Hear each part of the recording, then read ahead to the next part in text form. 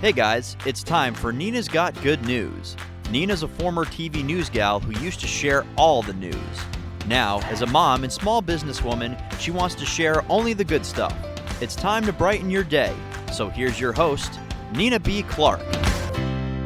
Hi everyone, this is Nina Clark, your host of Nina's Got Good News. I'm so excited that you're here for my next episode, that you came back. This is a movement to share good news, and we are growing every single week with a new episode on iTunes and Spotify. We're also on Google Play, Stitcher, and Outcast. And now, welcome to all of our listeners on Pandora. Welcome, welcome. I am so excited to bring you guys some new and valuable content today. My next guest is a well-known news anchor. We used to work together. Fun fact, we worked together at the Fox News Channel in New York City. She's also worked for E! Entertainment as well as Extra. And now she's in sunny California, and she's an anchor at KTLA in Los Angeles. Courtney Friel is also a mother of two adorable kids. Hi, Cash and Cam. And she's making sober life fun again. Courtney's new book, Tonight at 10, Kicking Booze and Breaking News, talks very openly all about her addiction problems and how she has come out of it on the other side better for it. That is officially good news approved. And welcome to the podcast, Court. How are you? Yay! So great to reconnect with you from our Fox News days, Nina. Oh, it's been so long. You're doing so amazing. I'm so proud of you. And I'm so happy for you. I've been following your journey since we stopped working together. And I love following your journey. You're so inspiring and you're helping so many people. So I just want you to know that we're all saying bravo to Courtney Friel. So tell us a little bit about yourself, Court. Aw. So I've always wanted to be a news anchor, and I'm lucky to be doing that. And along the way, I had a 15-year party career, which, Nina, I believe overlapped into the time I knew you. But nobody really knew that was going on. I mean, I partied with a lot of people at Fox News, so they did, but the viewer wouldn't have known.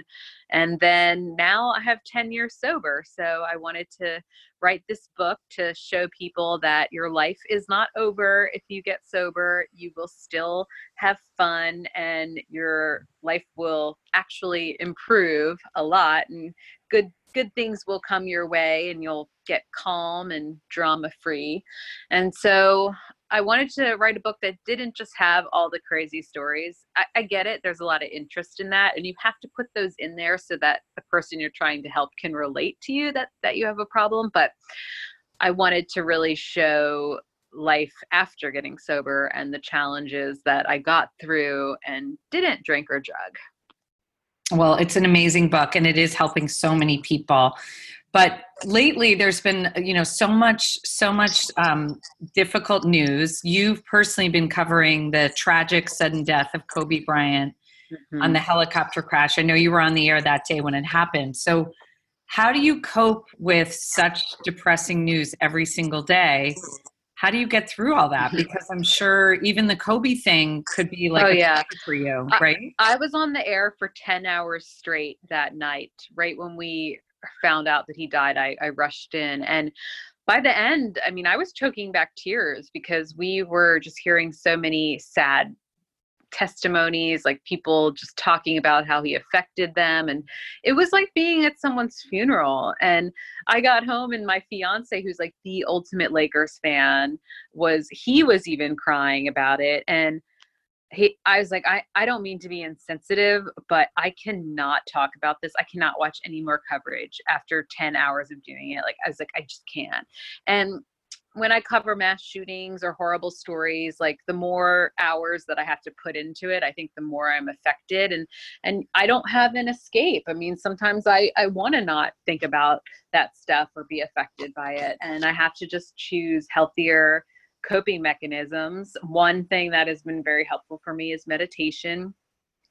Or if I have to pick, I'm obviously not going to I have no intention of ever relapsing. Like, my mind doesn't even go to alcohol. I know that's not something that I haven't the option to do. So, but if I have to, choose a big bowl of pasta or a McFlurry or something, and then just carbo load, take a shower, go to sleep, Usually I recharge overnight and everything's better the next morning. Well, so tell us a little bit give us the story of your journey to get sober. Like, how did you know that you really had a problem? I know there was an intervention, but did you hit rock bottom, and what was the rock bottom? Give us the journey to getting sober. I think, look, and I don't judge what anyone else does. I think there's a certain amount of like level of rite of passage as far as in college, people drink and stuff. And I just think when it gets to like a certain point, like a lot of people get sober around the age 30 because you're like, yeah, not so cool to be like passing out and dancing on bars and everything. But I was always just taking it to the next level. Like now that I've been sober, I realize most people were not drinking like I was. Like I, from day one, was just very, very sloppy. And I would either get mad, or I'd start crying, or I would disappear, or I'd puke or pass out. Like it was always just drama. And I think to a certain extent, people thought I was funny, but they were probably laughing at me too. And then drugs came into the mix, and I was like in love with cocaine, and then Adderall and Ambien and Xanax. And it was just right around the time I moved to New York. So things got amped up when I moved from Los Angeles to New York City in 2007. And that's when the pills like really got more prevalent in my youth. I was taking Ambien and like going out to bars after taking pills of Ambien.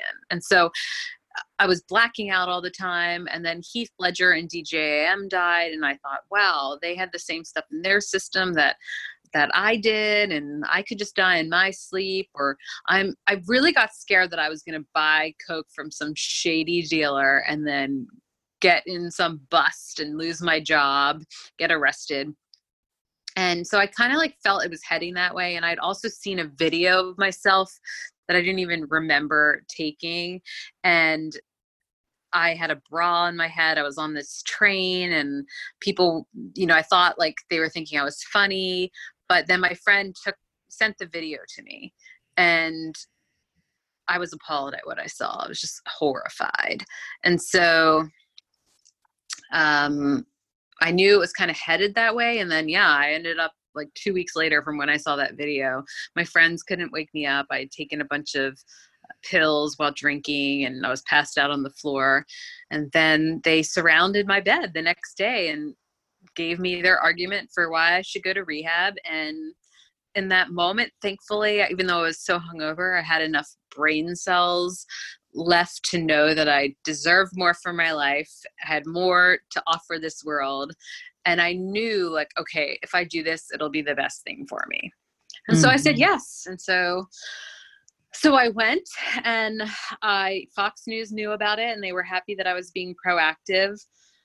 But I got to tell you, when I came back to Fox, I kind of lost all my airtime, and I just could never get my mojo back, just because like of a lot of other logistics that had nothing to do with me, and other things that were happening with like, new bosses coming in and producers being reassigned and stuff. But it was extra devastating to me because I loved partying and I loved my job, and I suddenly kind of had neither. And what about your husband at the time, Carter Evans? I remember Carter. I remember meeting him with you at Fox, but was he on board with you going to rehab and supportive of that? Was he part of the intervention with your friends? Yeah. So he was the one who initially came up and said, you have to go to rehab or we're getting a divorce. And I was like, F you. And then he went back downstairs and he got the other people. And it's what they said that really like convinced me to go. And in the book, I didn't want to talk, and I still don't really want to talk about anything like bad about him, because obviously we have a great love story divorce now. We're super amicable, and my kids, like they don't need to know any of those details. So I've just made that my policy. But I will say that he was supportive in that moment. And then things do change though, once one person gets sober and the other person doesn't. And it's like I kind of got like a new level of consciousness. I rose to like a new level and like was doing all this self-help work and stuff. And I think we kind of just grew apart. So then that was Mhm. another layer of like challenge that I had to go through in my sobriety, because for 2 years after we got divorced, I mean, I was a mess, and I felt so lonely, and I had to learn how to do everything again. And the And you were a death of single the, mom then, right? Yeah, then you're on your yeah. And it own. was like, Yeah. it was the death of the relationship, the death of like the family unit. And,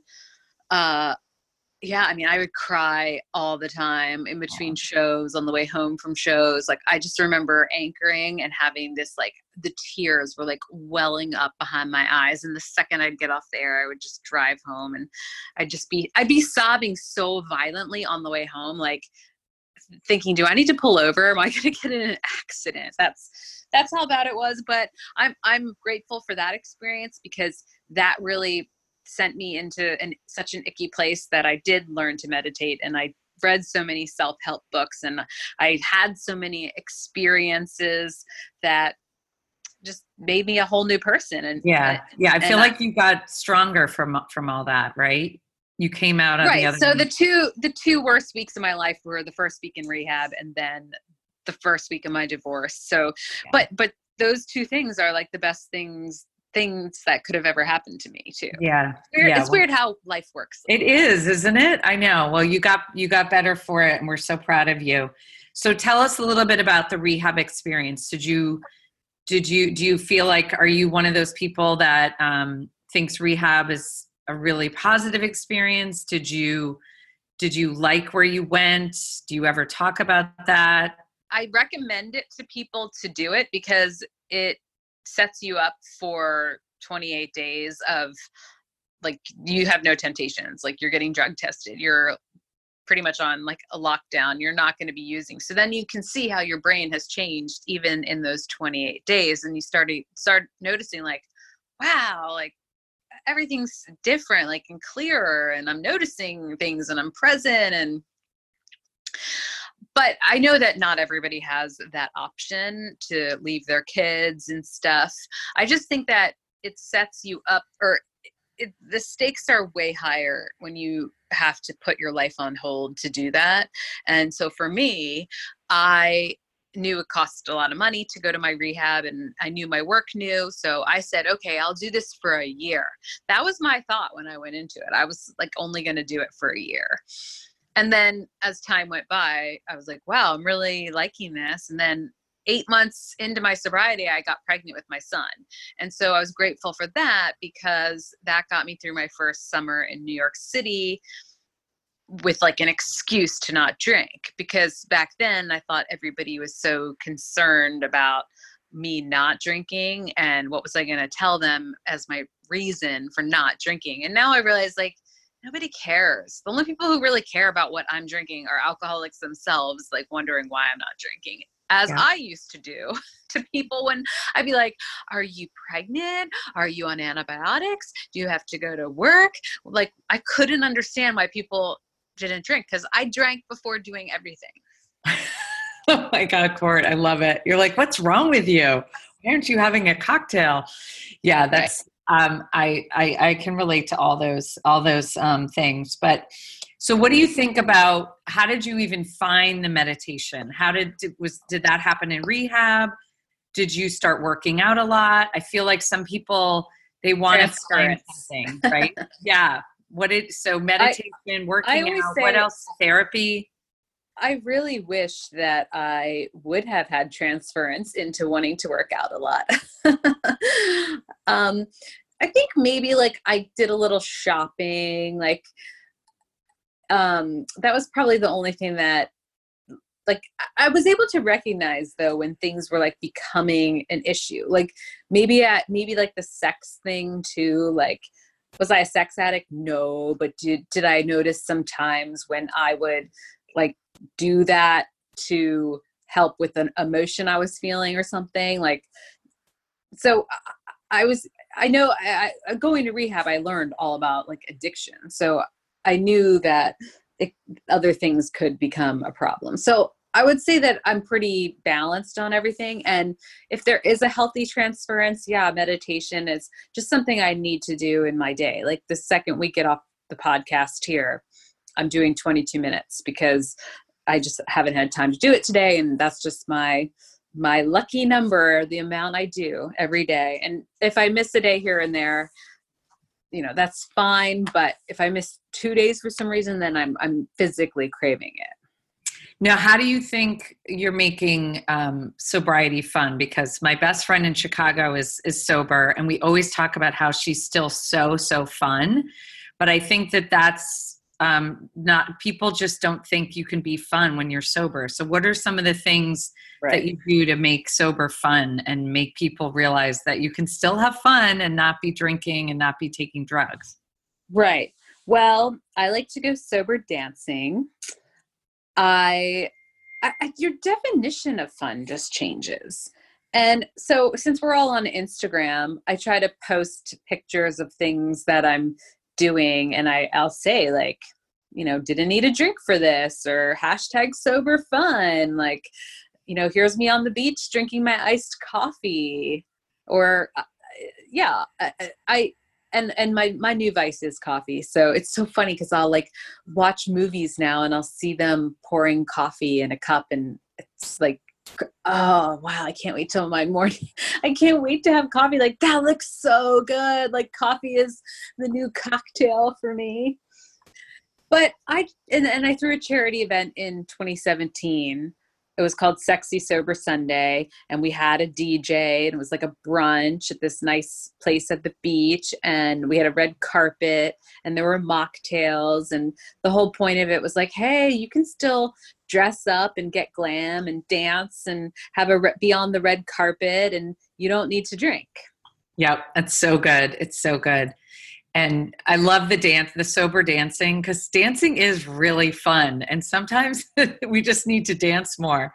So I love that idea. I'm gonna share that with my bestie. I'm sure she's probably dancing in her kitchen already. But tell us a little bit about Cash and Cam. How do you think being sober has made you a better mother? Because you're so cute with them. I love watching you with them and growing. They've gotten so big. I remember when you were pregnant, and now they've gotten so grown up. But how has it made you a better mother, do you think, being sober? Well, for one, and they know this, like, they wouldn't even be in the picture. They wouldn't be in this world if mommy hadn't have stopped drinking. They know all about how I don't drink. And now my fiance, they know he doesn't drink. They know like how long we haven't drank for. They celebrated my 10-year sober birthday with me. It's like, oh, it's mommy's 10-year birthday from not drinking. And I just try to be a good example to them, and I'm present. Like, there's never going to be a time where they're like, mommy, mommy, mommy, and I'm passed out on the couch. And I couldn't imagine being a mom the way I was drinking before. It would have been a disaster, and I would have resented them. I would have hated having to like not drink for 9 months while being pregnant with them. And they would have totally interrupted my partying for sure. So they are the blessings of my sobriety. And I think because I didn't really want kids when I was using, the fact that I was able to be present and have them, like, they've been such a joy to me. And it's like you get to relive your childhood, and you get to see the joy through their eyes experiencing things. And it's so great. And a lot of people have asked me, well, why would you write a book if like your kids could read all that stuff one day? And they know, like, mommy's a badass. She put it all out there so that she can help people, and they have the potential to help people one day too. And I'm not going to tell them don't try that, because they can see for themselves. And people who are sober, who have kids that end up being alcoholics, those kids end up coming to the programs, or 12-step programs, a lot sooner. Like, a lot of those kids end up getting help quicker than regular kids whose parents didn't do that. So I don't know yet. Will they be out? Will they have the alcoholic gene in their brain? I don't know that yet, but I'm certainly not stressing about it. Yeah, right. Yeah. Well, they're so cute, and I'm sure they're so proud of you and your book. So what's the goal with the book? When you say you want to help so many people, is it, you want to be their guidebook? Do you want to be their first advice of all, book? I think that the book is interesting to the average person. So even if you have, are a total normie and don't have a drinking problem, like if you want to know about the news business, I give the crazy behind the scenes stories about that. And then also if you're interested in anyone's journey of like being a hot mess and turning things around, and if you want some advice on things like how to start loving your job more, and how, like, maybe you're going through a divorce, one whole chapter is about like how to have a healthy love story divorce. So and how to deal with chronic pain. Like the regular average person will get something from the story. But I think the target audience that I wrote this for is someone who is sober curious. Like, oh my gosh, like, do I have to stop this? And will I ever have fun again? And then the newly sober who, like, I want them to know, like, hey, hang in there. It's going to keep getting better and better.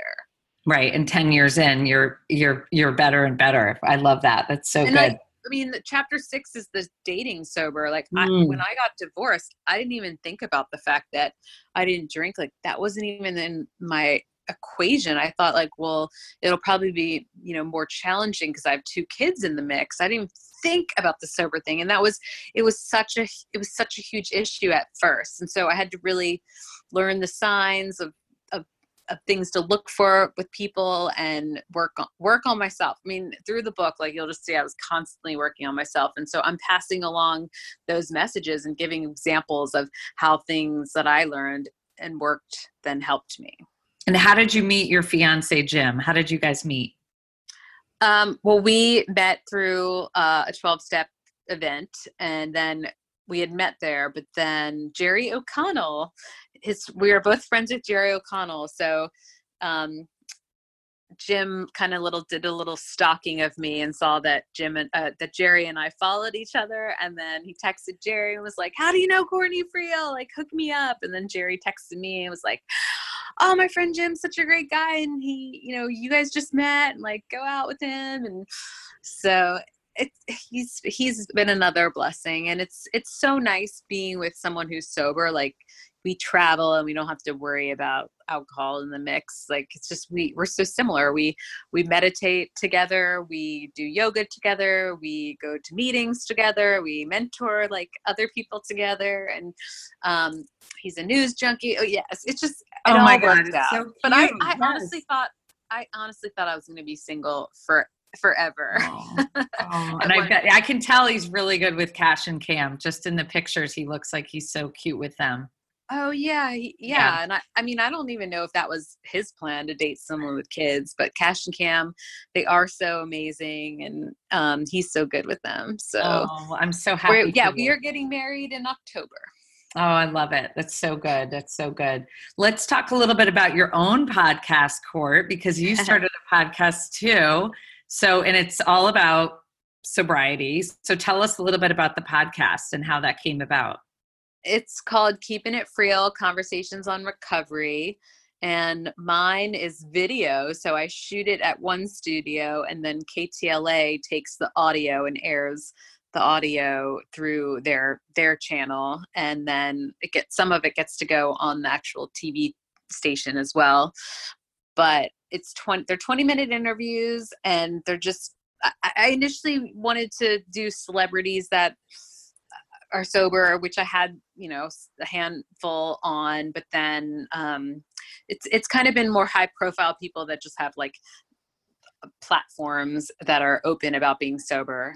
And we just talk about their stories and living sober. And the goal, of course, is to help people. So I always end with like, okay, well, what's your advice to the person who's watching and struggling?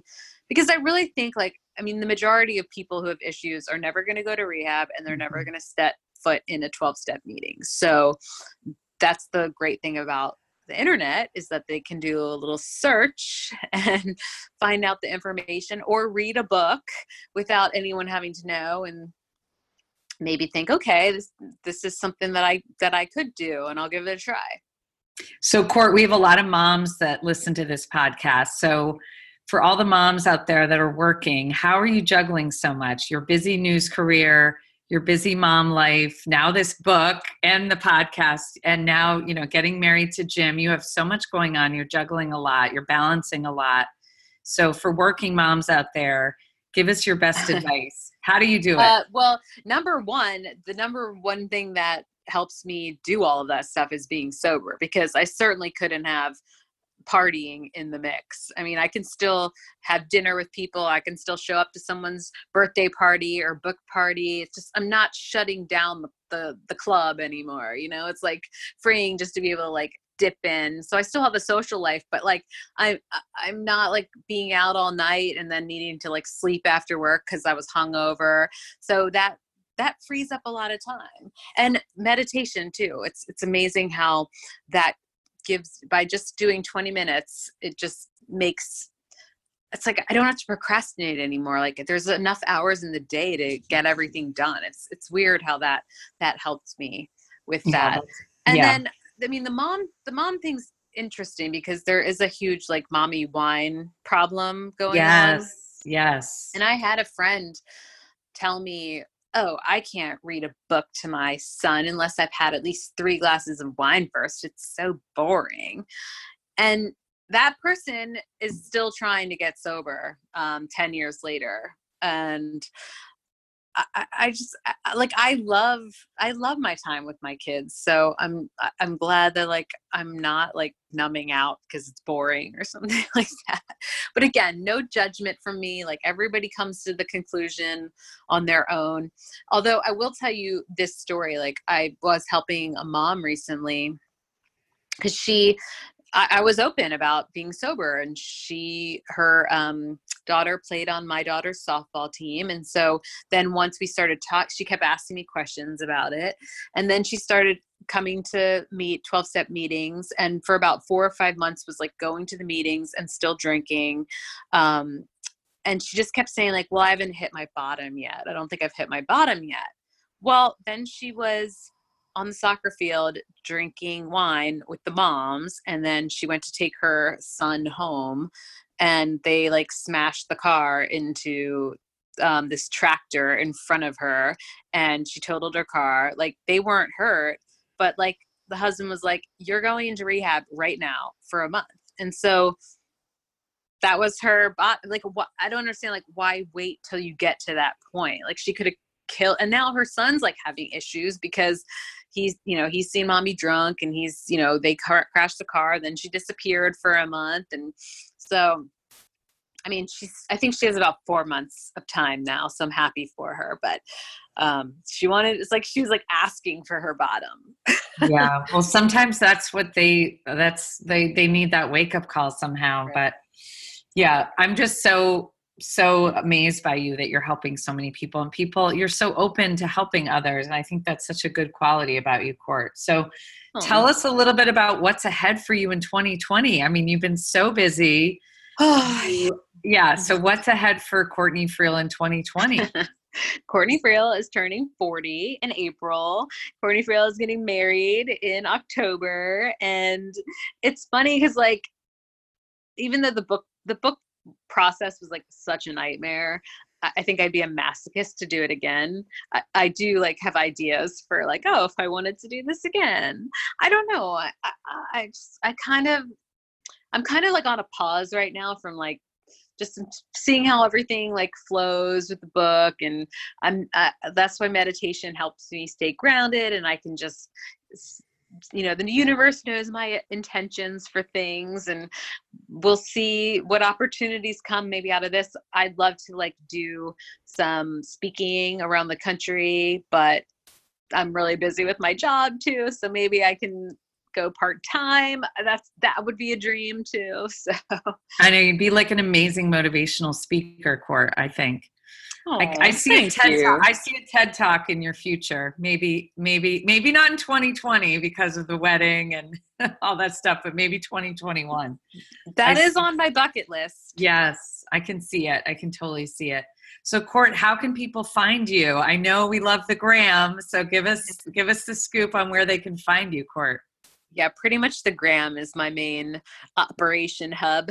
So at Courtney Friel, but also I'm on Twitter at Courtney Friel as well. And then the podcast you can find wherever you stream podcasts or ktla.com, the Keeping It Friel podcast. Yeah, you always. And then of course my book is on Amazon. It's called Tonight at 10, Kicking Booze and Breaking News. And the Audible should be coming out any minute now. Oh, good. And did you voice the Audible, Court? I did. Yay. Oh, that's so great. I love when the author actually does the voice, because then I feel even more connected. Yeah, that's awesome. I love Audible. So that's amazing. And what, are you on TikTok yet, Court? No, I don't have time for that. Okay. Just one. I feel like that could be a something that sucks a lot of time. And yeah. Plus, I don't know. Sometimes I feel like I wouldn't even be on social media if it wasn't for my job. Like you scroll on there, then I feel like you can always like, you get a lot of, I try not to be jealous, but like you see stuff and you're like, oh, I want to be doing that or whatever. And then you're like, why am I bummed out about this? No, I'm awesome. And it's like, yeah, it's a time waster. And then my phone now, the phones tell us how like long we're on there. Yeah, I know. It's kind of frightening, isn't it? Right. And now I'm like all feeling guilty, like I've spent way too much time on my phones. I know, totally. No one's judging though, Court. Remember, no one's judging. And Court, what about your migraines? Are you better? I meant to ask you about that. Well, they're still there right now, but fortunately in the past month, it's kind of been more like I have this level of where it's like it's manageable if it's under a certain level, and then it becomes more challenging when it gets above that threshold. So fortunately I've been under the threshold, so it's like fine, I'll take that. I'll take it. Okay. I know you've tried a lot of things, so I know you've been very open about them, and again, trying to help people who are also experiencing migraines. It's the Friality Show. Yes, I know. I love it, Court. Well, thank you so much for being our Good News guest. And I'm putting the book information will be in the show notes of this podcast. So everyone needs to go get Courtney's book and either listen to it on Audible or read it, because it's so awesome. Okay. Yeah. And I check my Instagram messages. So I would love to know your thoughts on this episode, or if you have any questions or whatnot. Yeah, that's Send awesome. My way. Yay. Send her a DM on the gram, you guys. Thanks, Court, so much. I'm so proud of you. And say hi to Cash and Cam and tell Jim he is one lucky guy. Oh, and I'm one lucky girl too. But thank you, Nina. It was so good to talk with you.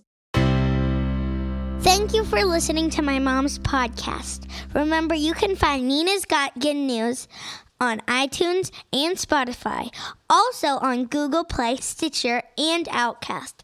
And now we are also on Pandora. Please be sure to subscribe. Also, rate and review all her podcasts too. And be sure to share it with a friend. The mission of this podcast is to get better together as a community in the audio space. Please follow my mom on Instagram. Her handle is Nina B. Clark. Don't forget, Clark has an E at the end of it. For now, I'm Blaine Clark.